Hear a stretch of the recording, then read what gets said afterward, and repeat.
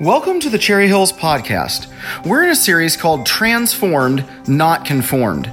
In this series, we want to learn to be transformed to the way of Jesus rather than conform to the patterns of this world.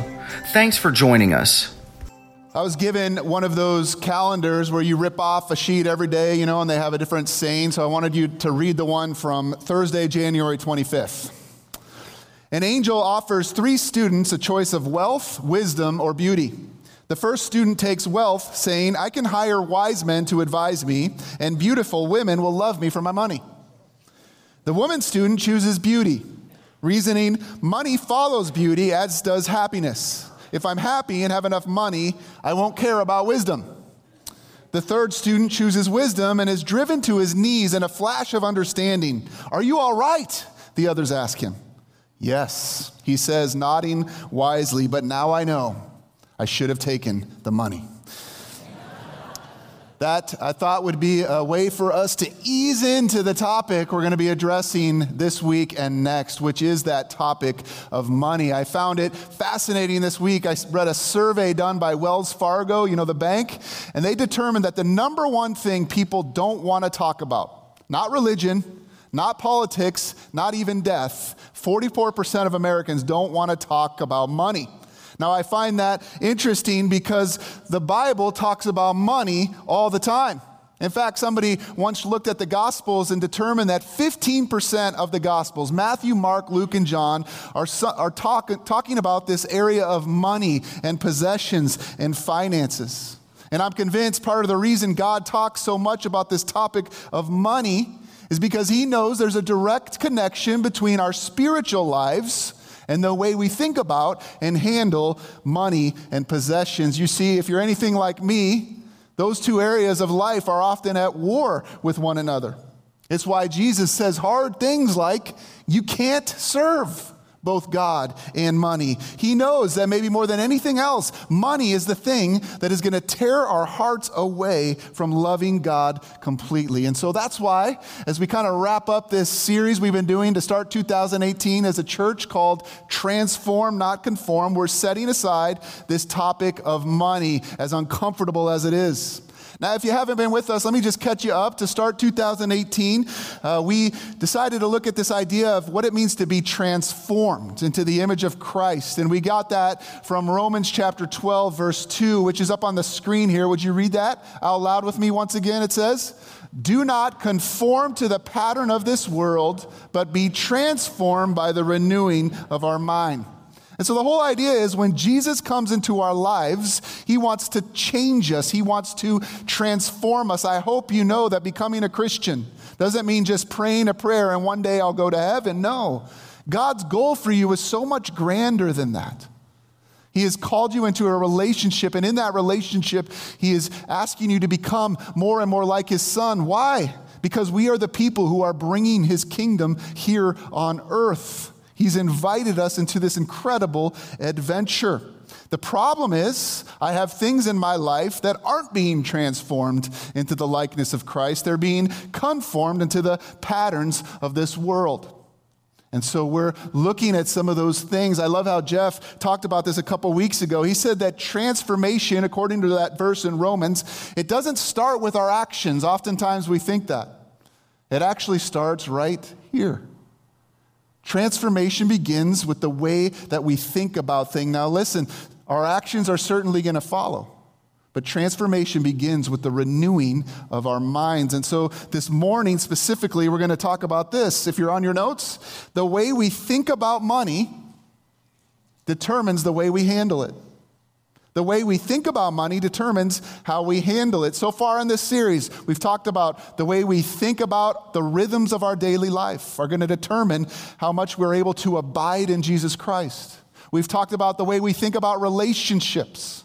And this week and next, we're going to talk about how we think about money in a transformed mindset. And to do that with you this morning, I want to invite you to take your Bible and turn it to Matthew chapter 25. We're going to be starting in verse 14. This is a parable that Jesus tells us. And I'd love for you to take your Bible. If you don't know where that is, it's about 3/4 of the way back. It's the very first book in the New Testament, Matthew 25. If you don't have your own Bible, we have some available for you in the seats underneath you there. We'd We'd love for you to grab one of those, follow along in this incredible parable. You can find that on page 806 of those black Bibles. And we try to say this often. If you don't own your own Bible, we'd love for you to take one of those Bibles home with you as our gift to you this morning. So here's the question, right? How are we to think about money? Well, Jesus doesn't waste any time in this parable. In fact, he tells us how we're to think about it in the very first verse, in verse 14. I have this printed on your notes. Would you be willing to read that out loud with me? He's talking about the kingdom of God and our place in it, and he says this, read it. Again, it will be like a man going on a journey who called his servants and entrusted his wealth to them. Now I'm going to give you a softball question right now. This is going to be easy. He's going to wake you up a little bit, right? In this story, who does the wealth belong to? The master or the servant? The master, right? It's the master's money. The master is the owner. The servant is the steward. Now, if you've been a part of Cherry Hills for any length of time, you know we use that word steward a lot. It's one of our core values as a church family, but the truth is it's not really a commonly used word in our culture anymore today, so let's just make sure we're on the same page, and let me define it for you if you're on your notes. A steward is someone who looks after another person's property. That's it. Pretty simple. A steward is just someone who looks after another person's property. I'll give you a very easy example so you understand. If I were to ask to borrow your car and you said yes, would I then become the owner of that car while I'm borrowing it? No. I'm stewarding your car, and your expectation is after I'm done borrowing your car, I'm going to bring it back to you in one piece. I'm going to take care of what you have allowed me to borrow. That's what a steward is. This concept of stewardship, friends, is fundamental to understanding the Christian life. A Christian says, a disciple of Jesus says, everything that I have is simply on loan to me from the Lord. It's his property. And this includes things like your body, your time, your job, your spouse, your family, your friends, and your money. If you're following on your notes, if you are a Christian, a Christ follower, everything we have and are belongs to the Lord. We are God's stewards. Now listen, this is where Romans 12:2 comes into play, because this requires a major mindset, wouldn't you say? Change in mindset, wouldn't you say? We are born in a country that tells us, very young age, that we are to be self-made and what's ours is ours. I remember when I was in high school, there was this popular shirt that was going around, and I think this was like the theme of our country. It said, "He who has the most toys wins." That's the mindset of the culture we live in. That's the American dream we think about. It's ingrained to us in an early age, but Jesus says your mindset as a Christian is completely opposite of that. Disciples of Jesus know that everything we now have belongs completely to him. And he expects us to live our lives as if that were true. Paul wrote it this way in 1 Corinthians 4:2. Now it is required that those who have been given a trust must prove faithful. Stewards. I've shared this story before, but I think it gets the concept across pretty well. There was a woman who was grocery shopping, and she filled up her cart. She paid for it. She went out to her car, and she noticed there were 4 men trying to steal her car. And so she was a carrier. She took out her handgun, and she forced those men to get out of her car, and they took off running. So she loads her groceries. She's a little bit shaken, obviously. She gets them in the trunk. She puts them in the back seat. She gets into the driver's seat. She takes her key. She goes to turn the ignition, and nothing happens. She tries it again. Nothing happens. In frustration, she's looking around, and she notices right next to her car is a car that looks just like her car. She made a mistake. She was stealing their car, thinking it was her car. And how often is that true of us? We think what ours is ours, but it's not ours. Here's the transformed mindset God wants us to have. If you're following on your notes there, ownership is a myth. It's not yours. Stewardship is the reality. The parable continues in verse 15. To one he gave 5 bags of gold, to another 2 bags, and to another 1 bag, each according to his ability. Then he went on his journey. Now, a little background here. In those days, there's no big corporations like we have today. Wealth was concentrated in probably just a few households, and apparently this was one of them. And in this story, you can't understand this story if you don't understand this. Jesus is talking about staggering amounts of money. Now, the currency and culture things don't always work out together, but I was reading this week, hearing that one of those bags would have been worth 20 years' worth of wages for one of these servants. So the one who gets 5 bags is given 100 years' worth of his wages. Somebody made a guess and said it was $250,000 per bag. So what Jesus is talking about here is something that nobody would have ever expected to happen. And if I'm one of those servants, and this is happening to me, and this is the key to understanding this parable, it would have been seen as a life-changing opportunity. Now, when I used to read this when I was younger, I used to go, oh, what an awful burden this guy is placing on them. No. These servants would have not seen this as a burden. It was a staggering act of generosity because it's a statement to them that the master believes in them and he trusts them with his stuff. It's the same for us today. Stewardship, I hope for you, isn't a, do I have to? Stewardship is a get to. It's a get to. At least that should be our mindset, because if you're following, stewardship is an invitation from a generous God. I want you to hear that. God trusts you and believes in you. And he's given you some things to steward. I was thinking about this. I just recently bought a nice basketball. I like playing basketball. There's basketballs and there's nice basketballs, like the kind of basketballs you can only play inside. I bought one of those. And of course, as soon as I get home with my brand new basketball, my 11-year-old son wants to borrow my basketball. And so I have a dilemma here, right? Is he going to be responsible with this basketball? And so I kind of lay it out. I said, okay, well, here's how you can use this basketball. You don't own it. I own it. I'm going to let you use it, and I'm going to see if you're responsible with it. And he was. And it gave me joy to allow him to use that brand new basketball. Friends, whatever it is God has given you, probably more than a basketball, he believes in you, and he trusts you to use that as his steward. Now, I don't know about you. I got to come back to this almost every single day. Everything I have is God's gift to me. He's the owner. He's the owner. Can I say that one more time? He is the owner. I'm just the steward until he returns. What an incredible privilege. Of course, I know today we read verse 15, and I know you're wondering this. Why does one of them get 5 and the other only gets 2 and the other only gets 1? It's not fair. Well, it tells us why. The master knows exactly what each one of his servants can handle, and he doesn't want to burden them with something they cannot do. You know what we call that? It's called grace. It's called grace. This applies to us today too. If you're starting to feel the weight of this message already, I just want you to hear God will never give you anything that you can't handle. He won't give you something that you don't have or you can't do, but what he does give you, he expects you to handle responsibly. He expects you to steward it for his service and for his kingdom. That's why I said the second part of stewardship is once we have the right mindset, what's going to happen?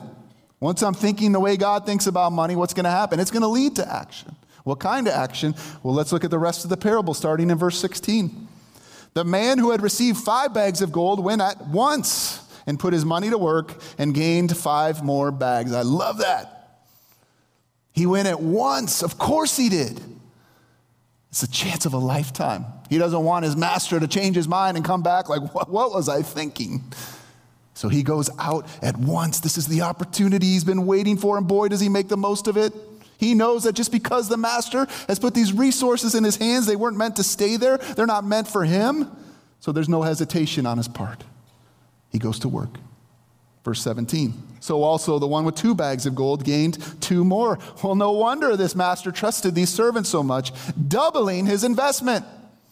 I wonder if they invested in Amazon stocks or something, right? Like, how did they do that? Verse 18. But The man who had received one bag went off, dug a hole in the ground, and hid his master's money. Now, we're not told until later why he decided to do this, but let me just say this. This servant wanted nothing to do with the responsibility the master had given him. And so he buries it and he moves on with life. I'm never going to think about the master again. Now, can that happen today? Can we ignore the responsibility God has given us? I do this all the time. Maybe we think all the stuff we've been given is just meant to be for us. Maybe we think when we prayed a prayer when we were 7 years old, that was the end of it. That's not the end of it. That's just the beginning of it. Because if you're following on your notes there, God expects us to invest what he has given us for his glory. God expects us to invest what he's given us for his glory. The first two servants understand this. The third one doesn't. You understand this. Listen, if you were to set aside some money and give it to a retirement broker, your expectation is that they would be investing that for your future. What happens if 40 years after you give him that money, you show up and he goes, oh, here's your money, I put it in my desk drawer? What? You'd be furious. That was a lot of money I gave you. I had expectations that you were going to do something with it, that you were going to use it for something, that you were going to grow my kingdom. In verse 19, we come to the core of the text. Would you read it out loud on your notes there? It says, after a long time, the master of those servants returned and settled accounts with them. So here we're told right away that they knew the expectation. There was going to be a day when the master returned and they were going to settle accounts. He expected them to do something with what he had given them in a very similar way. Friends, almost every book of the Bible tells us one day the master is coming back. And he's going to say two questions to us. What did you do with the gift I gave you of my son? And what did you do with all the other stuff I gave you for my kingdom? We're going to settle accounts with him. Different judgments going on there. You can read about that second question more in 2 Corinthians 5. But one day, we're going to stand before God, and God's going to say, I gave you the chance of a lifetime. I gave you a body. I gave you a mind. I gave you talents. I gave you a family. I gave you money, a job, possessions. I gave you spiritual gifts. And so much more. What'd you do with it? I can't wait to hear. How did you invest it? How would you answer that question today? Are you stewarding your life, or are you burying it? Are you living it for yourself? Is your view of money being transformed by the way the Bible talks about it? Or is it being conformed to the way the world talks about it? Honestly, if Jesus were to return today, what would that conversation look like? Look at verse 20. The man who had received 5 bags of gold brought the other 5. Master, he said, you entrusted me with 5 bags of gold. See, I have gained 5 more. Now read verse 21 out loud with me on your notes. His master replied, well done, good and faithful servant. You have been faithful with a few things. I will put you in charge of many things. Come and share your master's happiness. I'll continue.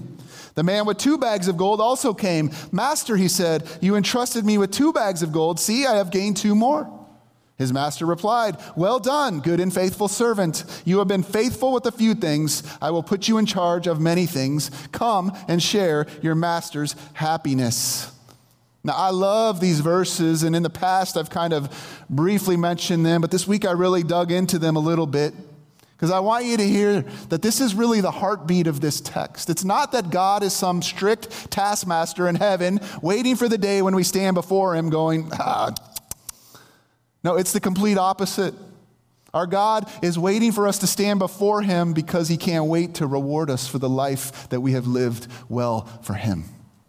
Our God is a generous God, and he is the Lord of the reward. I know that makes some Christians uncomfortable when we talk about God rewarding. Well, I don't live my life in order to get a reward from God.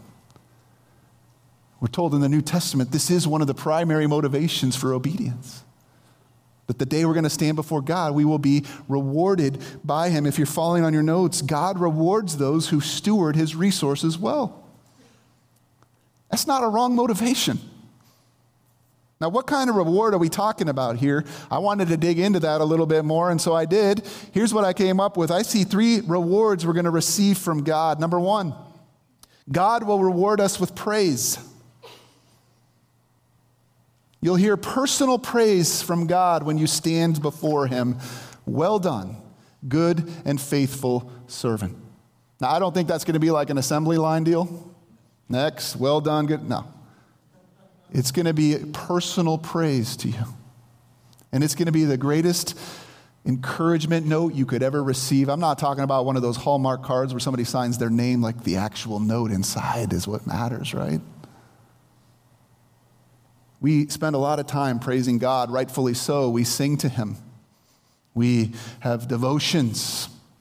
But can you imagine what it's going to be like to stand before his throne and he is actually going to say words of praise to you? That gives me the chills just to think about it. 6 simple words, but words that I want to live for. Well done, good and faithful servant. Second, God will reward us with meaningful responsibility. Meaningful responsibility. Now, I get a kick out of this. The master tells his servants, since they've been faithful with a few things, he's going to put them in charge of many things. A few things. We're talking about like a lot of money. And that's just a few things to God. These servants ain't seen nothing yet. The adventure for them is about to begin. Now, I don't know what you picture heaven to be like. But if you picture it where we're going to be sitting on clouds strumming harps and endless monotony, then you're probably asking the question, shouldn't I just live for this world while I can? Thankfully, that's not what the Bible says about heaven. The Bible says not only will heaven be a place of rest and relief from the burdens of this world, can't wait for that, but it will also be a place of great learning, activity, unending joy, artistic expression, exploration, discovery, deep friendships, and yes, we see here, even the chance to continue to serve the Lord in a greater capacity. Friends, of the many things heaven will be, it will not be boring. In fact, what's suggested here is that for those who steward their lives well on earth, more responsibility, or I know we don't like that word, how about more opportunity, will be given to us in heaven. Now, I'm not exactly sure what this looks like, but I think it points us all the way back to Genesis 1. Part of what Jesus is doing is restoring Eden, restoring God's original intention for us as mankind who were created in God's image to co-reign and to co-rule with him, that his kingdom may come. We are his image bearers. This life is simply training us for a much better life ahead. Finally, God will reward us with eternal celebration. Number 3 there. Or if you want to be literal, the word is feast, an eternal feast. The master says to his servants, come and share your master's happiness. The King James Version reads, enter into the joy of the Lord. Both of those phrases are describing in the first century somebody's entrance into a banquet or a feast. Enter into the joy of the Lord. Enter into the feast that the master has prepared for you. The party is beginning. Come on in. I've reserved a seat, a place just for you. Of course, the greatest reward of all is that we will be in an unencumbered relationship with Christ. I can't wait for that. To strip off this flesh and to have the glorified body where I know him and I'm known by him perfectly and completely. Now, I hope you leave this morning more than anything else, hearing that God's greatest desire is to say to you, well done, good and faithful servant, come and share in your master's joy. You see, friends, if you're on your notes, God experiences joy when we steward our lives well. That's the heart of this parable. But please hear this, the way you use your life here on earth is going to determine your experience of heaven. God is watching the way we live, and he does it through an apprenticeship program we're calling stewardship. Let me put it this way. You've heard that saying probably at a funeral or something. Christ is preparing a place for you. In John 14, that's true. But this parable reminds us that Christ is also preparing us for that place. And he does it through this whole idea of stewardship. And the choice we have is I can either invest my life and my resources for this temporary world, or I can invest it into eternity. Pastor Jeff's going to talk about that more next week. I hope you join us, but I got to continue. I wish the parable ended here. But sadly, not everyone's going to receive this kind of reward. What happens next, friends, is a great illustration of first century whining. Listen closely to what the third servant says, because when he explains why he buries the money, who does he blame? This is what irresponsible people. Look at verse 24. This were a movie, the soundtrack would begin to change. Then the man who had received 1 bag of gold came. Master, he said, I knew that you are a hard man, harvesting where you have not sown and gathering where you have not scattered seed. So I was afraid and went out and hid your gold in the ground. See, here is what belongs to you. It's not my fault. I knew you were expecting me to do some stuff. And I just wasn't into that. So here's what you gave me in the first place. His words reveal a self-centered character. Notice he's placing the blame on the master. This is who you are. And I don't like that. And I wanted nothing to do with that. Instead of taking responsibility, he blames. His response should reveal one thing to us very clearly if you're following on your nose. The third servant didn't really know or love his master.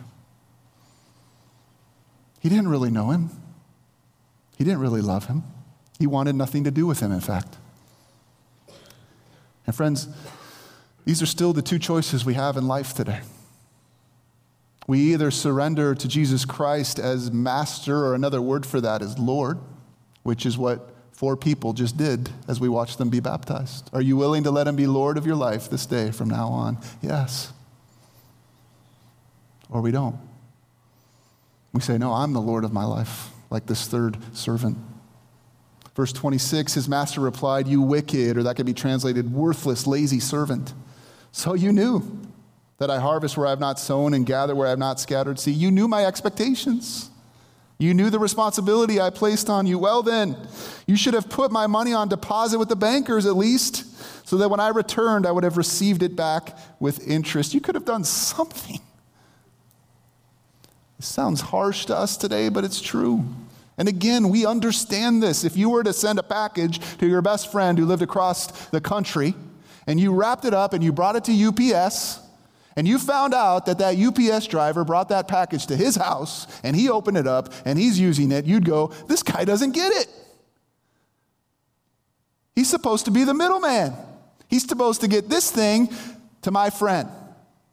That's the idea here, friends. Just because God has put resources in our hands doesn't mean they're supposed to be for us, or they're supposed to stay there. He intends for us to use them. This parable tells us that the ones who are punished are the people who live only for themselves. They want nothing to do with God, and they certainly don't want to take responsibility for how they live their lives. And so ultimately, God gives them what they want, an eternity apart from him. Verse 28, so take the bag of gold from him and give it to the one who has 10 bags. For whoever has will be given more, and they will have an abundance. Whoever does not have, even what they have will be taken from them. When we act faithfully and responsibly, the master will entrust us with even more. So that means because Will acted faithfully and responsibly with my basketball when he asked to borrow our car one day, I might say yes. But if he proves himself faithful over time, right? It's the same idea here. The more we prove ourselves, the more God trusts us. However, if we do nothing with what we have, we'll lose whatever we had in the first place. Verse 30. And throw out that worthless servant into the darkness where there will be weeping and gnashing of teeth. That's the sobering part of this story. The fact that God is the Lord of the reward and he gives us the opportunity of a lifetime, that's the good news. The accountability thing, though, that's the sobering news. We say often here, though, Jesus is full of grace and truth. This parable is full of grace and truth. And the message is, I've given you an opportunity. I've given you my son. What are you going to do with them? Are you going to steward those things well? Or are you going to bury them and do nothing with them? I think Jesus warns us here because there's this tendency among human beings to think at the end, it's all going to work out. Somehow I'll be able to finagle my way or worm my way or squeeze my way or convince my way out of it. Friends, we are going to stand before him one day, and we are going to be asked to settle accounts for everything he's given us, including the incredible gift that he's given you of his son. And you're not going to be able to finesse your way out of that conversation, and you will certainly not be able to blame him. This parable teaches us that we are to use this life, this one and only life God has given us, and leverage it to the fullest. That's the transformed mindset. Refuse to take what you've been given for granted. Don't waste it. Don't make excuses. Invest it. See this life as the opportunity God intends you to see it as. So listen, as we close, let me just ask you to consider two questions together. When Jesus came on the scene, his first message was, repent and believe, for the kingdom of God is here. So I'm going to ask you a repenting question and a believing question. Again, repenting is just a word that means changing my mind about something, thinking what God thinks about that thing. And so here's the repenting question when it comes to money. If you're on your notes, what is my mindset toward money? Be honest with God right now. Do you view your money as being on loan, or is God just an afterthought? I'm really the owner. And I might give God just a little piece of the pie. Do you think that money is separate from your spiritual life? Or do you see that those two are totally connected? Have you been transformed, or are you conformed to the way the world thinks about it?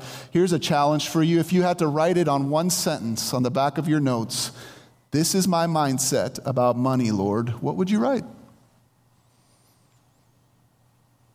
You have to bring things out into the light. That's what repentance is, but then we believe. Repent and believe, for the kingdom of God is here. And believe is that action step. And so here it is. What action do I need to take to steward my money for God? What action do I need to take to steward my money for God? What does it look like to take responsibility? Now, maybe you've been sitting here and you already know. Maybe you've been poking your spouse going, you know that thing we've been talking about and putting off for 3 years? I think that's what he's talking about right now. But maybe you have no idea. Maybe you're not sure what the action step is. So let me just get very practical with you as we kind of wrap this up. First of all, let me just ask, do you have a budget? Do you know what a budget is? A budget says, here's all the money we're bringing in, and here's all the money that's going out. And listen, here's the key. This has to be less than this. And you can't know that unless you actually begin to write it down. Here's where I'm spending money. So get a budget. You know, we do this in premarital counseling. Every couple that goes through our premarital counseling, we talk about finances. Why? Because it's the number one thing couples fight about. Why? Because we don't take responsibility. And so I got some sheets in the back there as you leave. If you're like, yep, that's the action step God's asking me to take. I need to do a budget. There's a very simple budget sheet you can take on your way home, or there's other ones that are on the web that are great at too. Peggy and I, my wife, we use an app. It's called Good Budget.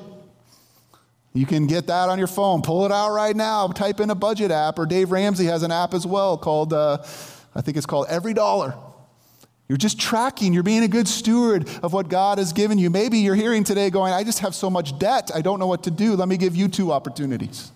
Number one, as you know, if you've been a part of Cherry Hills, we have a subscription to Right Now Media. It is free to every person in this church, and there are amazing resources on there. One we want to highlight in light of this message is by Dave Ramsey, called Life, Money, and Hope. It's just 3 weeks, and Dave Ramsey is going to talk about debt. Or even better, we've had the privilege for a number of years now to be able to offer Financial Peace University right here at Cherry Hills, and it's starting up again, coming up in February. It's an awesome class. Nobody I've talked to who's taken it hasn't been grateful that they have. Is that the action step that God might be asking you to take? If so, drop by the Ministry Center desk on your way out. You can register for that today. Those are just some very practical ways that we can begin to get our hands around this stewardship thing. For the rest of us, I think it just simply comes down to, how am I going to live this life God's given me in such a way that I can stand before him one day and hear those words, well done, good and faithful servant. Will you pray with me?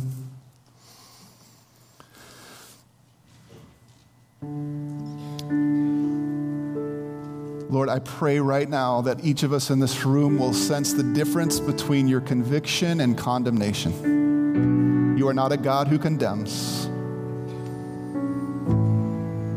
But there are things in my life and in our life that sometimes need to have light shined on them. And that's a good thing. We don't change by fear or guilt or shame. We change by repenting, saying what you say about things and believing, stepping into obedience. So I pray for each of my brothers and sisters this morning that they would know that the greatest desire of your heart is that when they stand before you, that you will be able to say, well done. I'm so proud of you. Thank you for the way you lived your life and invested the resources I gave you. Enter into my joy now for all eternity. And all God's people said, amen. Thanks for joining us today. If you would like more information or to stay connected to Cherry Hills Church, please visit our website at cherryhillsfamily.org or follow us on Facebook.